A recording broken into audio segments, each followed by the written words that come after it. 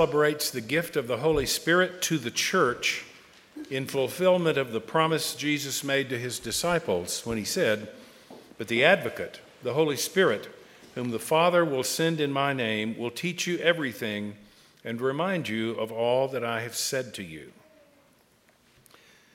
Who is the Holy Spirit? The scriptures don't really define who the Spirit is, except in terms of what the Spirit does. And while we sometimes use metaphor and simile to speak of the Holy Spirit, these are really weak and mechanical terms compared to the personalistic terms in which the Spirit is best described. The Holy Spirit is a divine being, not a thing. And this Spirit is never identical with the human spirit.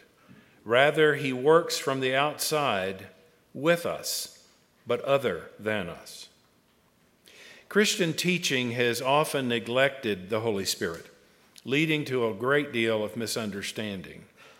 For example, some have identified the Spirit with the individual conscience. The Holy Spirit has been identified with the human mind, and in this view, the freedom to choose or to resist God's will seems to be denied. Some believe the Holy Spirit is manifested primarily in unusual behavior, such as speaking in tongues or loud voices or dancing or gestures. In this case, the Holy Spirit seems to take possession of the individual and control all of one's actions. In the Hebrew scriptures, the word ruah, meaning breath, is often used to speak of the Spirit of God. Writers referred to the nearness of God, involved in the world of nature, as well as the life-giving, reforming source of strength, involved with the entire nation of Israel and in the messages of the prophets. The New Testament emphasis on the Holy Spirit takes a slightly different turn. The Holy Spirit is still taken to be God, present with us, but in the Christian Testament, he points to Jesus Christ after God has acted mightily in him to bring about redemption for all people. The Greek word pneuma is used in the New Testament, and it can mean breath or wind, but it also means will or soul. We have the record of Jesus' teaching on the Holy Spirit. We have the experience of Pentecost, and we have St. Paul's teaching to guide us to an understanding of who the Holy Spirit is. So what does the Holy Spirit do for us today? There was once a mother who, as she put her child to bed each night, would tell him some of the exciting stories of the Old Testament. Joseph and his brothers, Moses and the Israelites crossing through the Red Sea, Daniel in the lion's den, Jonah and the big fish. And one evening when she was telling him the story of David and Goliath, the child interrupted her with a question. He said, "But Mom, what is God doing today?" You and I might well ask that question, especially in the wake of the heartbreaking loss this community has experienced in the last week. Sometimes in despair and frustration, we cry out, even as Jesus cried out those words of the psalmist, my God, why have you forsaken me?" In those God-forsaken moments in our lives, the Spirit of God bears witness with our human spirits that we are children of God and heirs with Christ of God's amazing grace. When we speak of God as Holy Spirit, we are experiencing and expressing the heart's need to know that God is still with us, sustaining our faith, drawing us together in worship, and empowering us in God's mission. When we're brokenhearted, frightened, and afraid, and weak, the Spirit helps us in our weakness. For we do not know how to pray as we ought, but that very Spirit intercedes with sighs too deep for words. And God, who searches the heart, knows what is the mind of the Spirit, because the Spirit intercedes for the saints according to the will of God. The Spirit speaks for us when we don't know what to say.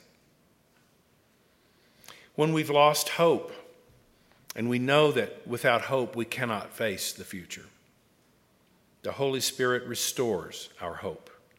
For in hope we are saved, says Paul. When we're confused, the Holy Spirit enlightens us and helps us to make sense of things. Jesus told his perplexed disciples, when the Spirit of truth comes, he will guide you into all truth. When we have difficulty worshiping Christ, the Holy Spirit leads us in praise. According to St. Paul, no one can say Christ is Lord except through the influence of the Holy Spirit. The Holy Spirit enables us to magnify Christ as the ruler of our lives. Together as one worldwide, age-long family, we gather around the banquet table and its host. And with all the company of heaven, including those who have most recently left us, we sing songs of praise and thanksgiving. And all this we do at the prompting of the Holy Spirit, not just because we woke up one day and thought it would be a good idea. The Holy Spirit makes it possible for us even to offer praise to Christ. When we want to withdraw, the Holy Spirit helps us to move out of ourselves back out into community with others. And in those relationships, we find comfort. In today's gospel reading, we find Jesus preparing his disciples for what lies ahead in his passion, crucifixion, and resurrection. I wonder if he's anticipating how they would withdraw behind closed doors. I wonder if he's trying to let them know that the Holy Spirit will come to unite them in mission and empower them to move out into the world with the good news entrusted to them. And I wonder if he's not mindful that withdrawal is a normal response to shock. So he promises that the Spirit will come to restore life in community. When we want to hang on to dear life for whatever is left, the Holy Spirit restores generosity to our hearts. Hurt, disappointment, and grief can become a logjam in our emotions and our behavior toward others if we let it. When the Holy Spirit is at work in us, those painful emotions are transformed into a greater ability to empathize with others and to be generous with our time, our abilities, our service, our treasures, our witness. As the Spirit moves us to let things flow out of us toward others, more good things flow in. For we discover that all generosity toward God and our neighbor is the result of God's extravagant generosity toward us. Freely we have received and freely we give, and the Holy Spirit helps us to recognize that. There's so much more that could be said about the work of the Holy Spirit, active and living in our lives, the power and the presence of God available to us with every breath. But perhaps it is important today in this grieving community to be reminded of these manifestations of the Holy Spirit so that we might recognize him at work among us in this particular time of need. And so we pray, come down, O love divine. Seek thou this soul of mine and visit it with thine own ardor glowing.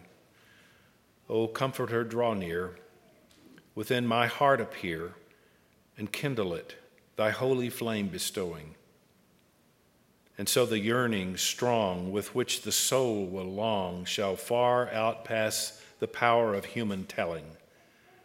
For none can guess its grace till he become the place wherein the Holy Spirit makes his dwelling. Amen.